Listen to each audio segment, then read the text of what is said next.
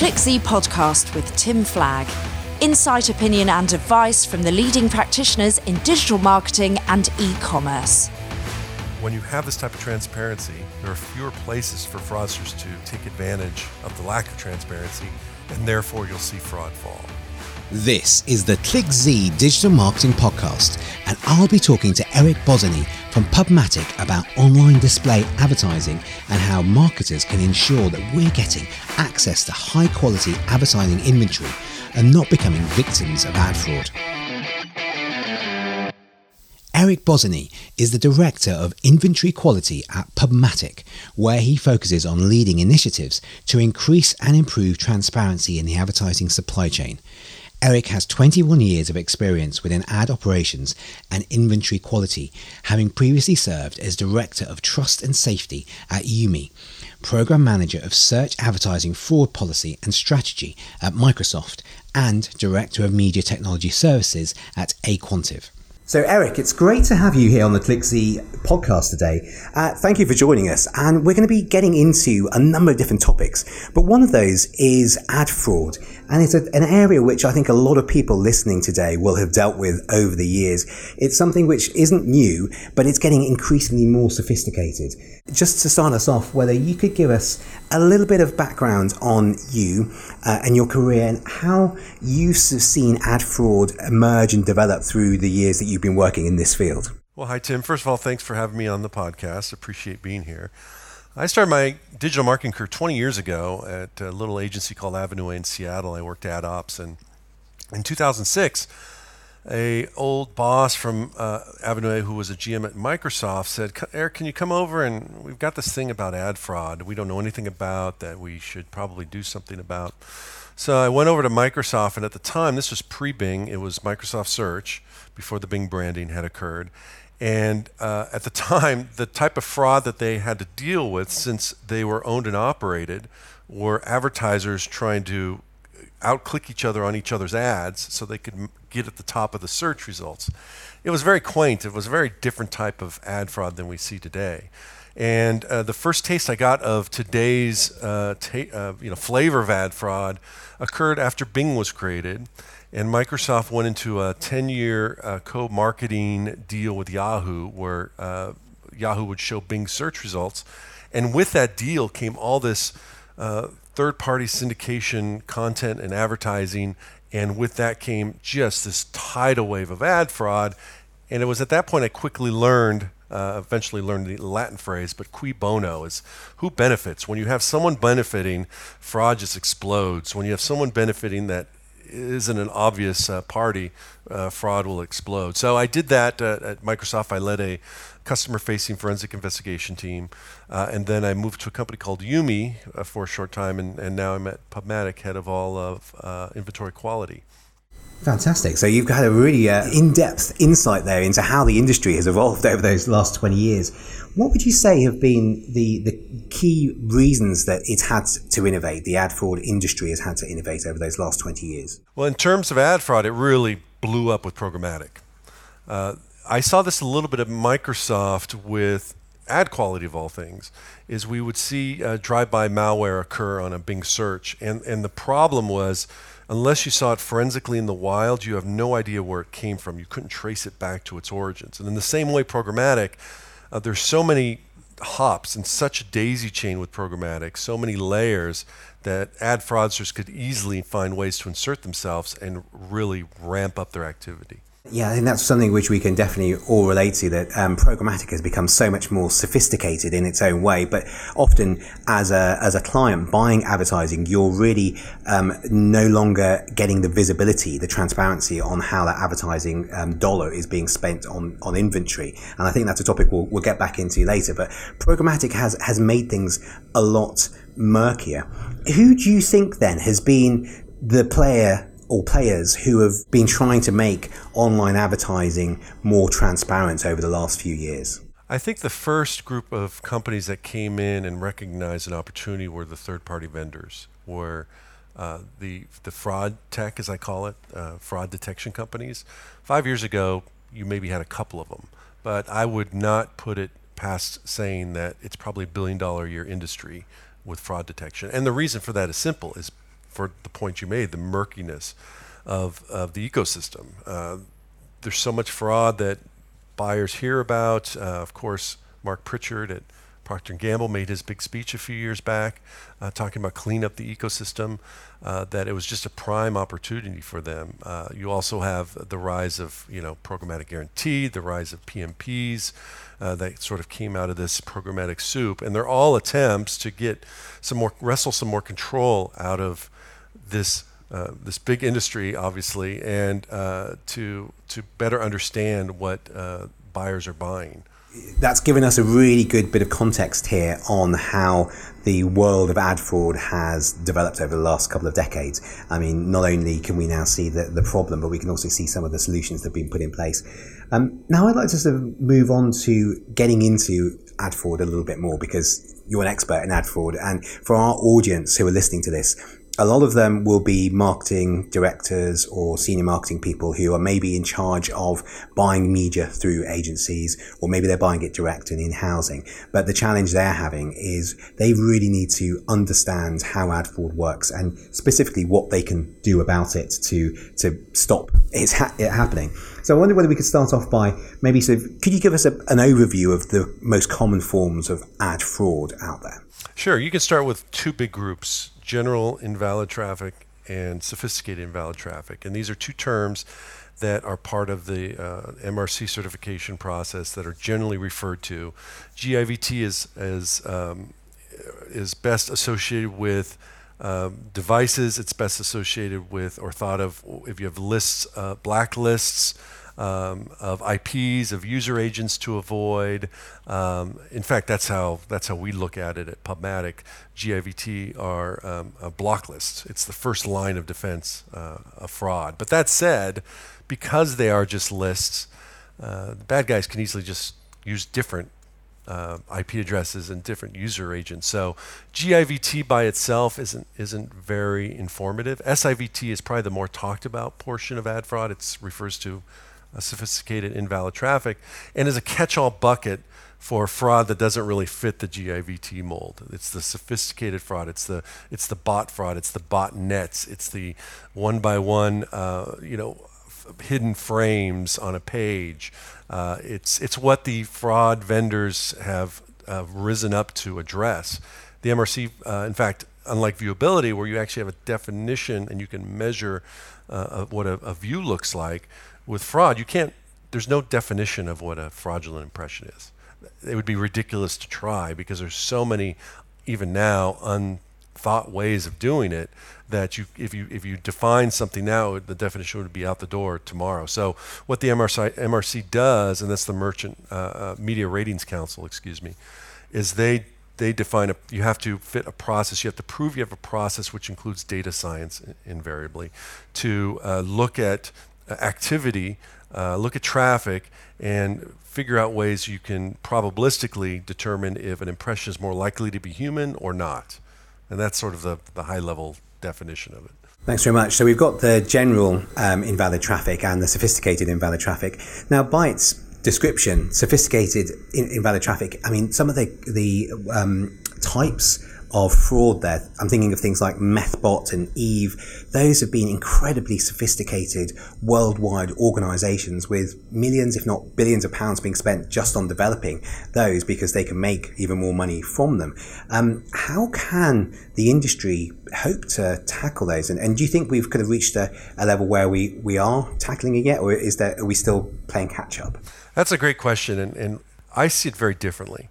If you look at the Eve investigation, if you look at these research papers brought out by various security companies as well as fraud detection companies, they focus on the MO, on how it's being done.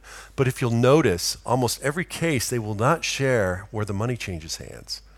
And to bring it back, my point is, or my view is, you've got to focus on who benefits from fraud.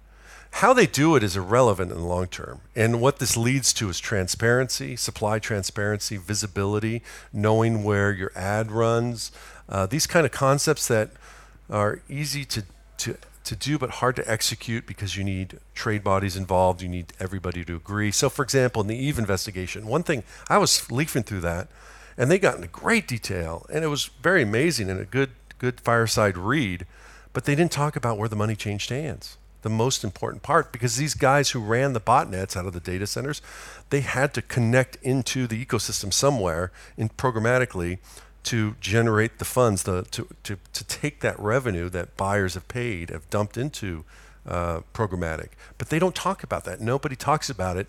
And, and it's maybe conspiracy theory, but they don't want to talk about it because it benefits them to continue to find fraud, but not necessarily solve fraud. That's where the revenue comes from. If you are an advertiser now, you're hearing that and you're thinking about, well, hold on, that's my ad dollar, which is going into paying for some of these organizations. What do you think they should be doing to try and get more accountability from the way their ad dollars are being spent? Best way is transparency, and there's been a few initiatives over the past very short time, past couple years. The first one that really made a difference was ads.txt. And ads.txt is a file that a site that accepts programmatic advertising puts on they post it as a text file. So it might be, for example, clickz.com/ads.txt. And on that file, ClickZ in this example will list all the resellers they authorized to sell their inventory. And the reason this was so important and the problem it solved for was before then, it and still is, technically easy to spoof the source of an inventory. So, for example, New York Times, everyone in the United States, for example, wants to advertise the New York Times, but inventory is limited, it's expensive. But when they see it programmatically somewhere, an opportunity to New York Times, they think, oh, this is great, I'm going to go for it. But in fact, what's happening is it's not New York Times, but it's another site or app that is inserting the New York Times into the bid stream so it looks like the New York Times. They had no mechanism to know before ads.txt if that was legitimate or not. And so with ads.txt, and this is all done machine-wise programmatically, but you can go to the file and see, hey, I want to buy New York Times. Pubmatic claims they can sell it. Has New York Times authorized Pubmatic to sell it? And either they have or they haven't, they'll have that entry there. So that solved one of two big problems. The first one is domain spoofing. The second problem that it really cut into was arbitrage, valueless arbitrage, where New York Times inventory could be bought, even if it's true New York Times inventory, then it's resold like 3 times through maybe a couple SSPs, multiple hops, as I like to refer to it as. So by the time it gets to the buyer, there's been money added, the cost is increased with no value added. And at any one of those hops, any opportunity, there's motivation, again, who benefits from fraud, to inject, whether it's bots or additional visits or some way to inflate the inventory. Therefore, they gain more revenue from the buyer. So that was ads.txt. That was the first thing. Second thing just happened this year. It was app-ads.txt. It was the equivalent, but for mobile app inventory. And the reason that was so important is, I think, even more critical. Unlike a domain where you can actually type in clickz.com and you can see what's there, with an app, you really just have to download it. That's the only way you can see what the content's going on in an app. And furthermore, you don't know what's going on inside the app. There's multiple SDKs, there's multiple sets of code running, and quite frankly, you don't know if they're spoofing or not unless you can look inside the code. It's very difficult with mobile app inventory. So to just wrap the second part up before we can jump in to the third part, which I think is the most important, with mobile app ads.txt, I thought it would be slow for adoption because most app developers are new to programmatic. Generally, they're used to doing direct deals or rewarded video deals. They don't have a whole lot of programmatic experience, and they may not have seen the success of ads.txt, but on the Pubmatic platform, even now, about 70% of our mobile app revenue spend runs through authorized apps that have authorized resellers. And even though only 35% of total unique apps on our platform have app-ads.txt files. So what this tells me is that buyers are they've learned their lesson, and they're moving their spend towards authorized apps with authorized app-ads.txt files. Maybe if I was looking at this from a perspective of a smaller advertiser, what can they do? Who should they actually go and say to, hey, you need to get ads.txt in place, or ads.text in place. Is it something they can do themselves? Is it something they do through an agency? What are the sort of steps for them to actually get it in place? App ads.text, the further adoption of it will be driven by the buyer. And the small buyer won't have that kind of influence to cause that, unfortunately. So it's really up to the trade bodies. It's really up to the trade bodies. It's up to the big DSPs, big agencies. It's up to the Mark Pritchards of the world to demand this. Because one of the philosophies I've had, and I talk about every presentation, is the most important stakeholder in this industry is the advertiser. It's their money that drives everything. It's their money that can disappear overnight. It's their money that pay all our salaries. And so the buyer, what the buyer says will be followed, but the buyer needs to understand what's at stake. And to be honest, they have their own motivation for not changing things either. When you talk about marketers and budgets and hitting last year's budget and continuing to grow, so it's very complex. But long story short, it's the buyer that needs to drive. It's the buy side. At Pubmatic, we're trying our best, but at the same time, there's a lot of dumb money out there on the buy side. There's a lot of advertisers and DSPs. They'll put money wherever it's cheapest, and that hurts the cause too. And I think this comes back to one of the challenges of programmatic, and we touched upon it earlier on, which is that there's a big gap between planners and buyers. And planners, I think there's some sophisticated planning going on where they really see the benefit of quality over quantity. But then on the buying side within the agency, they really have this philosophy of, well, buying at huge volumes works. We know what our CTRs are. We've got various benchmarks. We're just going to go for volume over quality. And in the end, that's not beneficial to the advertiser, who really should be demanding they get that quality. But if we could just come back to that question about what the advertisers can do, because it sounded a little bit like you were saying there that if you're a smaller advertiser, there's not really much you can do. You almost have to either sort of rely upon your industry body, so I don't know, sort of Federation of Advertisers or Advertisers Association or IPA, IAB, those kind of groups, to lobby on your behalf, rather than actually something you can go and demand from the way your agencies operate. Oh, one thing you can do is just make sure that you make it clear you only want to buy authorized inventory. That's something anyone can do, and that way there's switches there's controls at DSPs that you can set to authorized only, and you can make sure that your inventory is protected that way.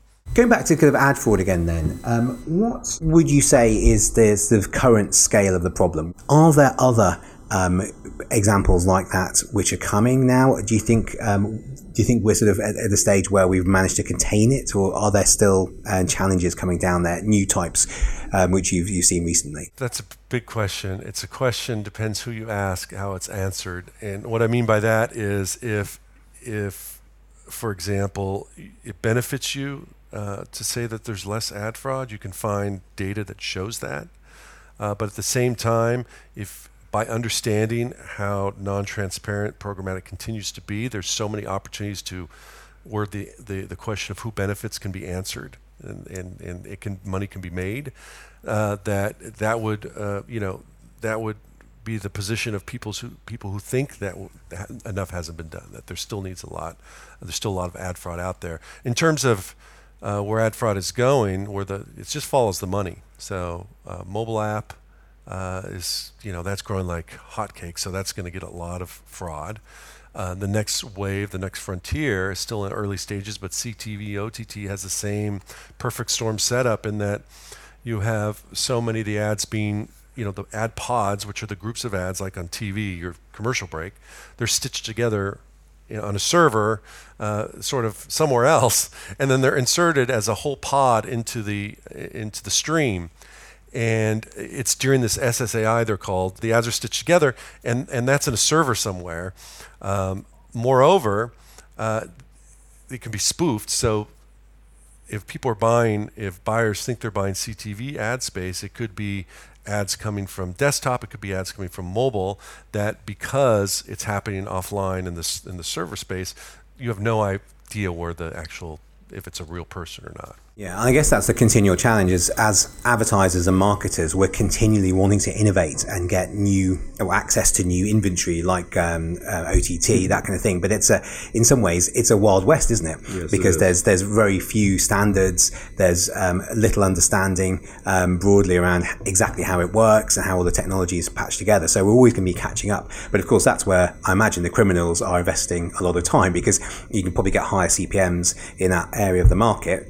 And then also it's more leaky in terms of there being more gaps there. Absolutely, yeah, and the higher CPM is a great point, because CTV is being positioned as the evolution of linear, and it's like it's on a TV, therefore it should command more money, etc. So the dollars alone will attract the bad actors. And then you add to it the leaky side of it, the lack of standards. I mean, for example, a Roku app, because Roku or channels, because this was all developed before they even thought of television, have like 2 or 3 different IDs that are they're referenced to, and which one do you use in programmatic? How is that standardized? All these questions are still in the early stage. In fact, I was just at the Brand Safety Summit in New York. They're talking about OTT CTV.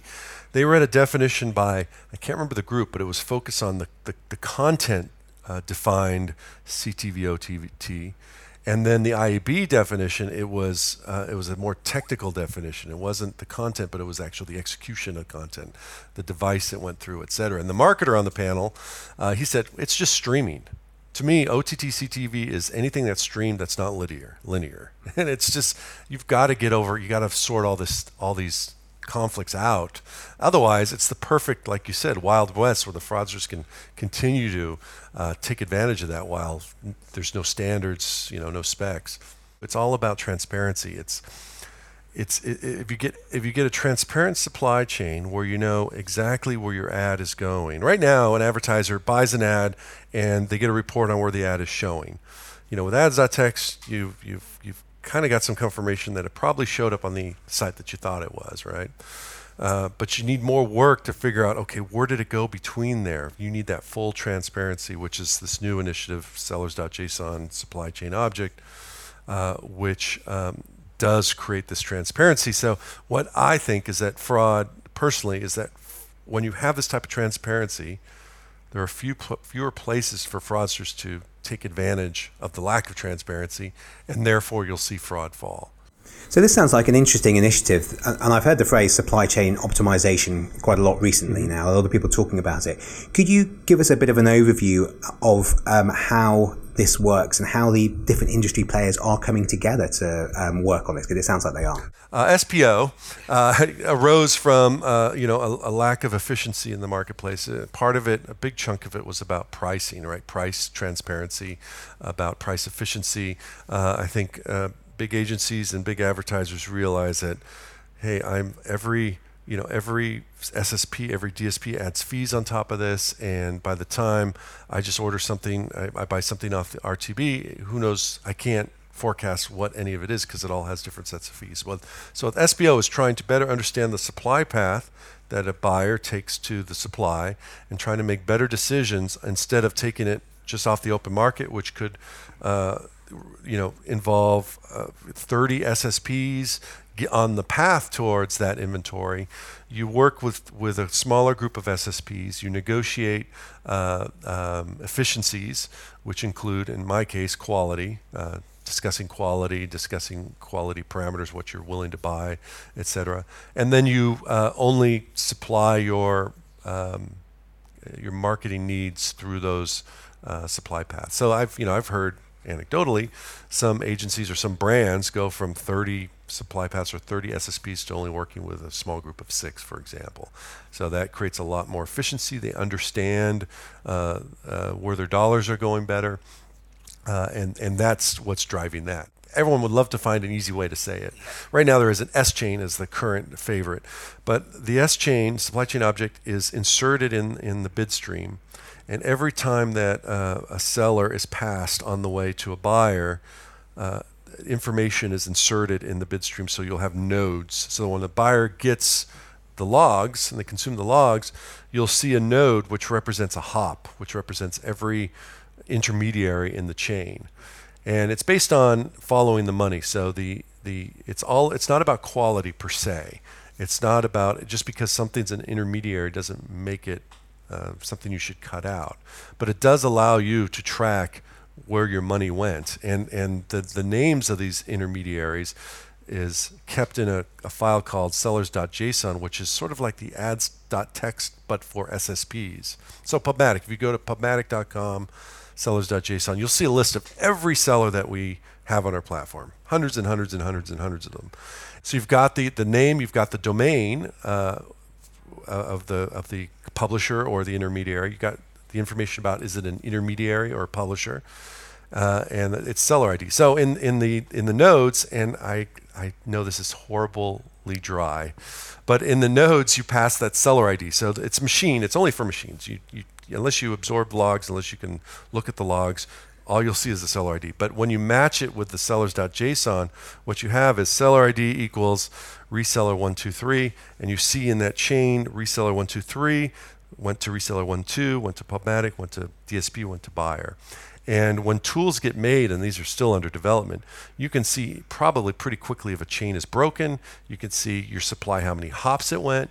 You can see, okay, you could probably decide, there'll probably be controls with DSPs. I want to limit my inventory to one hop only. In other words, only one intermediary or no intermediaries, direct only.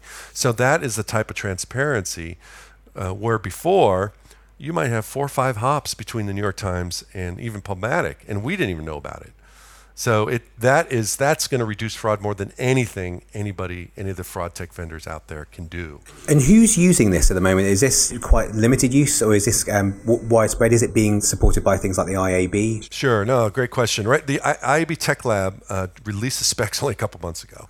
The first adopter is the Trade Desk. They were very aggressive in saying we are only going to buy from supply where the SEO is passed and where everyone has the sellers.json. So we, at Pubmatic, I've been scrambling for the last 2 months in making sure all our resellers, all our intermediaries, everyone who defines that, have sellers.json files, make sure everything's working, make sure the nodes are being correctly passed, etc. And it's great. TDD is able to clearly see the supply path for their buyers and make better decisions about quality. But right now, it's just limited, right? It needs to be adopted broadly for it to have an impact on ad fraud, for example. Yeah, I mean, you mentioned the Trade Desk. I mean, they're obviously one of the bigger players from a DSP side. So what do you think the resistance is from other players to sort of get involved in these types of initiatives, or are they doing their own sort of initiative alongside this in parallel? That's a great question. I mean, everybody has an agenda, right? Even when we were trying to tell our intermediaries, if you want Trade Desk money, you have to implement this. And one of the first obstacles that were hit was in the in our sellers.json, we have seller 123, and they have their domain seller123.com, and they're an intermediary. As such, they have to have their own sellers.json at reseller1.com/sellers.json. And in there, they have to disclose all their partners. And the first resistance was, I don't want the competition to know. In fact, that was Pubmatic's first thought. We have to disclose all our partners. Not that we had anything to be ashamed of. It just sort of, you just had a reflex like, you feel so exposed. So that is one. There is an option to say partner is confidential, but Trade Desk says, well, if you have that, we're not buying anything, which I think is the right decision because it becomes a solution for transparency that becomes non-transparent unless everyone plays along and you enforce it that way. The other objection I got from sellers was, will buyers treat every intermediary the same? In other words, if there's 2 paths to the New York Times, one path has an intermediary, one doesn't, will they always just cut us off because we're an intermediary? So, and I understood that objection. And in that case, there are cases, it's important that the buyer sees this as a money chain and not as a quality chain. So there's some intermediaries, for example, 9 Australia, they sell MSN, they're an intermediary, but they're the only ones you can get MSN in Australia. They're the exclusive resellers of MSN for Australia. So if you cut them out, you're going to lose a buyer will lose a big chunk of valuable inventory. So it's important to keep that in mind. But so far, that's the objections we've come across. I think technically it's going to take a lot of heavy lifting for a short period of time, like it did for TDD and us. Google hasn't signed on to it yet. We have to treat sellers.json a little bit differently for exchange bidding, because technically they're an intermediary, but since they're not playing along, and TDD's not going to cut off Google, it has to be treated slightly different. So I think if you get Google to come on board, and I think everyone's going to come on board in 2020. Quality is progressive. It never goes backwards. It always goes forward. There's always challenges, but just look at ads.txt. AppAds.txt is doing today. Sellers.json SEO is doing great. And of course, the next step is some sort of ads.cert. The really secure method of tracking inventory from source to buyer. I've heard various things mooted around using maybe blockchain or some other type of secure platform to manage that whole process. But who's sort of driving this? Is it coming out of places like the IAB? I know they've got like a tech lab and they're pushing lots of initiatives. The IAB Tech Lab is probably the forefront of all of this. The people serving on it, advisory, and actually the working groups are the key product and engineering folks working on quality initiatives at TDD, at Pubmatic, at Google. And they get things done quickly. It is political to a certain extent, but they achieved, for example, the SEO sellers.json, they went from zero to release in just a few months. But IAB Tech Lab has been very nimble in terms of pushing that. And I hear they're working on whatever that ads.cert solution is going to be. You sit on a lot of different event panels, I'm sure, and go to a lot of conferences, and they're talking to people in this field. What's your sense of how much commitment there is to solving this? I mean, clearly you're very passionate about solving this, and I can tell from all the initiatives you've outlined here, but would you say the industry as a whole is kind of committed to this now, and what's brought about that commitment? That's a great question. I was at the Brand Safety Summit, and the whole day there's some good panels and there's some bad sessions, but there is a huge focus on brand safety that when you look in the big scheme of things, is the brand safety concerns that have come up in the last few years are almost invariably linked to somebody who screenshots an ad for a big brand next to some hateful content or next to some, beheading video. It's the media and the storm that comes out of that screenshot that freaks all the marketers out, right? But in reality, people forget about that quickly. News cycle moves on. Ad fraud, where it's happening, is causing, to your figure you gave earlier, 30 million or 30 billion or even more. That's getting chipped off the bottom line of these marketers. And in terms of the work being done, it's really tough because marketers want it gone. Third parties don't necessarily want ad fraud to disappear. They want to make sure that the marketers have an ad fraud solution. And what drives me nuts is ad fraud detection it chips away at the buyer's dollar. There's transaction fees happening here. The fraud tech vendors go to the brands, the advertisers, saying you need these reports to let you know what's going on. But they're also going to the publisher saying, oh, you need our reports to know how bad your fraud is. They're going to the SSPs, so you need to have fraud detection on your platform, and they're getting pieces from each one of these. So I don't believe for a day that fraud detection companies have the interests of our industry in mind. They're about growth. They're corporations. They're corporations. They want to grow. But the reality is, the solution has to be something that everyone can understand, that everyone can act upon to do. For example, marketers just know where your ad runs. Supply chain transparency, you get that. If there's nowhere to hide, fraud can't happen. If you know where money changes hands at every point and fraud happens, and you immediately know where the money changes hands, you can immediately do something about that. So to me, the solution is much more simple, and I think people make the problem much harder than it is. Because with 300 billion annually, everybody, even with a small piece of the pie, has so much to lose if certain parts get solved in certain ways. My personal opinion is that the next recession will clean everything out. I lived through the bubble, dot-com bubble, the 2008 financial recession. We'll see, I don't know the percentage. Consumer spending will drop like a off a cliff, like it does a recession. Digital marketing in general will also get a big haircut. I think CEOs who are now letting their CMOs take care of things all of a sudden with a lot of pressure on revenues and a lot of pressure on making quarters tell their CMOs, I want to know where every dollar is spent. And that's going to require the transparency that will solve our problems in the short term until the next run up starts, and who knows what problems will occur then. Every phase, every growing period has its own beast of growth that you have to contend with.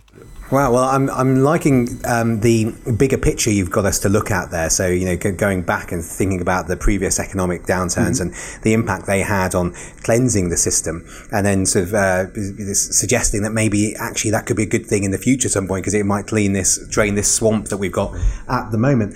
If we do drain the swamp, to mix metaphors, what do you think will be left of what we've got today and all the way that the ad system works today? What will be the good bits which will be left? For better, for worse, I think there'll be a flight to safe harbors, which include Facebook and Google, and for all the criticism they both get. Facebook had a great quarter. Advertisers feel safe going there, and because it's a walled garden with first-party data, they feel comfortable. Now, for everyone else, programmatic will still survive, but I think the money will go to partners and entities that have demonstrated that are trusted and demonstrated this commitment to quality and transparency, which is, I told my bosses, which are the founders of Pubmatic, that's what I'm trying to do here is continue to, because Pubmatic, more than anywhere I've worked, really understands quality as a fundamental building block for longevity in this business. And so after that next recession, the hope is that Pubmatic will be seen as one of these foundational trust safe harbor partners. But there's going to be there's going to just be, like you said, a cleansing. Everyone from these sites that pop up that rely solely on users and visitors they buy from other sources. They have no loyal audience, but they're getting tons of money from programmatic because programmatic is such a mess right now in terms of we're just trying to hit price, for example. We're not worried about the content as much as hitting the price. They'll all disappear. Like we saw with ads.txt and app-ads.txt, arbitragers in those cases disappeared. So, in the next recession, I think there just won't be enough money to go around. So decisions will have to be made, and my hope is that they're made on quality, and in the short term, let's not make the same mistake again. Let's learn from this. Thanks. And it's interesting, you mentioned about Facebook and Google there. They're not immune to ad fraud. Quite the opposite, that there is ad fraud that I think a lot of marketers know happens there. There's always discrepancies in some of the data between what they give us and what we actually see in our analytics. But in terms of looking at the publisher side of this as well, because they're the other party in all of this that we haven't really discussed yet, how do you think there will be differentiation between publishers and the Facebooks and Googles in the future? Will that be based upon who's got the better quality and things like quality inventory? I think it'll be based a lot on content. No one's done this study, but I would love to see it. How many, if somebody could have a God's eye view and see how many ad impressions run through every DSP or every SSP, add them up and see how many trillions of people on earth that equates to. Yeah. Looking at 100,000 ads a day or a second or whatever. I think I'm surprised no one has done that. I think that would scare the crap out of everybody, right? It would show them that there is so much made up inventory out there that therefore their ads are showing against content that either doesn't exist, it's completely fake, or content that's subpar that they would never want to confront their boss that, hey, I've got an ad running here. So Facebook and Google, I think they have discrepancies. I think that's just they're not paying attention. I don't know. They're so big that I just don't see the benefit of them creating fraud on purpose. I think it just might be they're not paying attention. It's just bad management. And I think intuitively, marketers, when next recession happens, they'll understand that. They'll say, hey, if we go to Google or Facebook, it's a safe harbor because at least it's just one entity that controls it rather than, programmatically where, fraud could come in from any vector. Besides Facebook and Google, it'll be the well-known, well-established brands of publishers that quite honestly, COs and CMOs and the COs behind them recognize and will be happy to approve spending money on.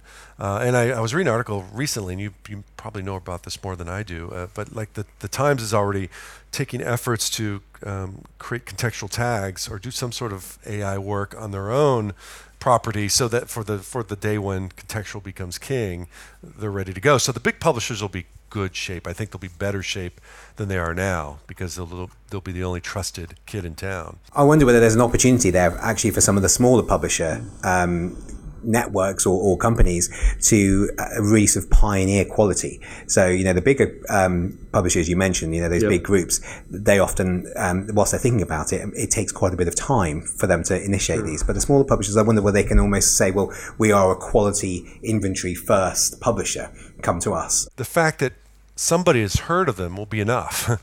I see so many sites that are trying to come onto the Pubmatic platform that they have random names, they're templated content, it's all smoke and mirrors, and they'll be gone overnight. So if you're a smaller publisher now, it's hard to compete with all that, because people don't understand that you're different than these virally fakey sites. But when after a recession, after the flight to safety with the Google and Facebook and to the New York Times and big sites are going to want to scale, and it's these sites that you talked about who can group together, who have real humans who can prove it, real users, loyal users. They'll be the next layer to get the dollars.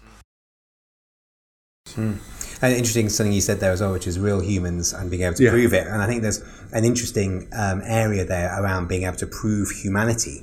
Have you seen anything that's caught your eye around technologies that allow advertisers to know that the person or the thing which is clicking or viewing their ad is actually a real human? No, that's a great point. I mean, one thing I did recently, there's an article, I think it was the Atlantic, almost a year ago, called the inversion, the great inversion, and the theory being that now over 50% of traffic on the internet are bots.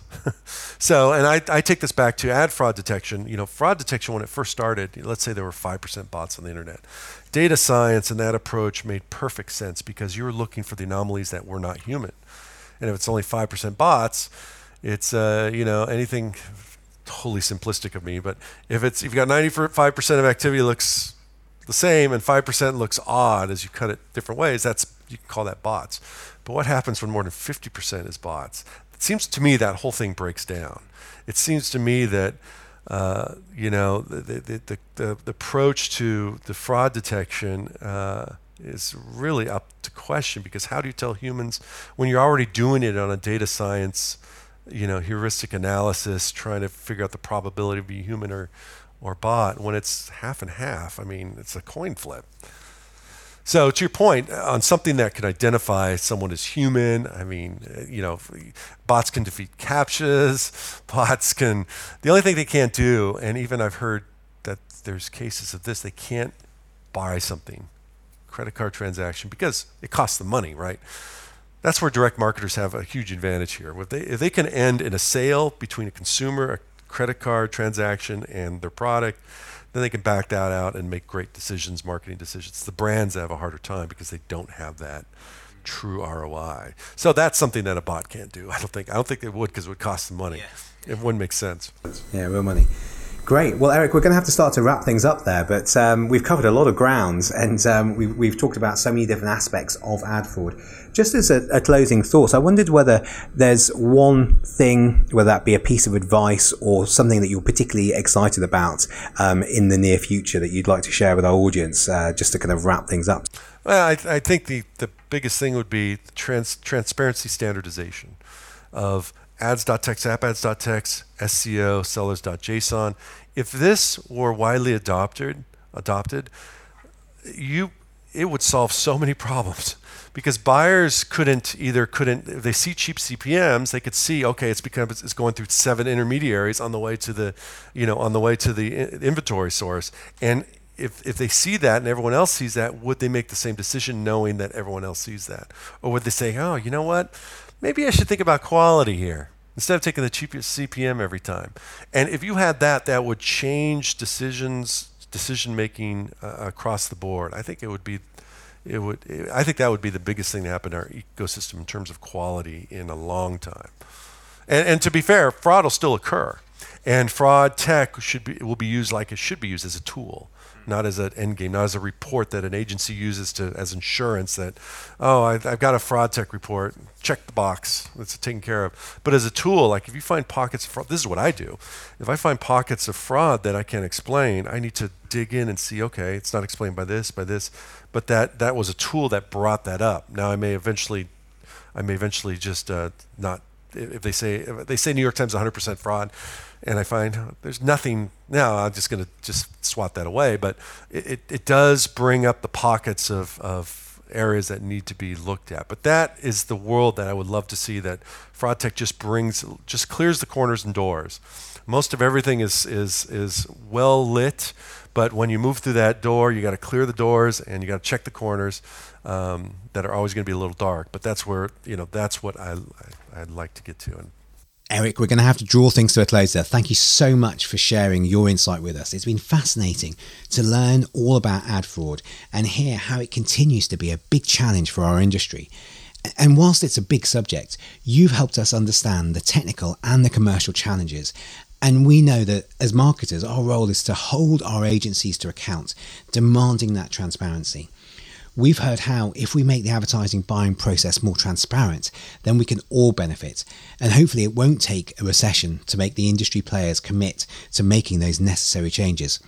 We hear a lot of industry speakers saying they will address the issue from the stage, so it's been good to hear today what's actually happening behind those scenes to clean up and clear out the online advertising buying process. It's been great to have you here today. Thank you for sharing your insights and expertise with us. You're welcome. Thank you. Find more episodes at clickz.com/podcasts or follow me on Twitter at Tim4Change. We'll be talking to more of our experts over the next few weeks. Until then, keep up to date with ClickZ and don't forget to review us on iTunes and Stitcher. ClickZ, the original digital business intelligence company, founded in 1997, providing best practice advice, trends and insight from leading analysts and practitioners to a global community of more than 300,000 digital marketing and e-commerce professionals. Thank you for listening, and bye for now.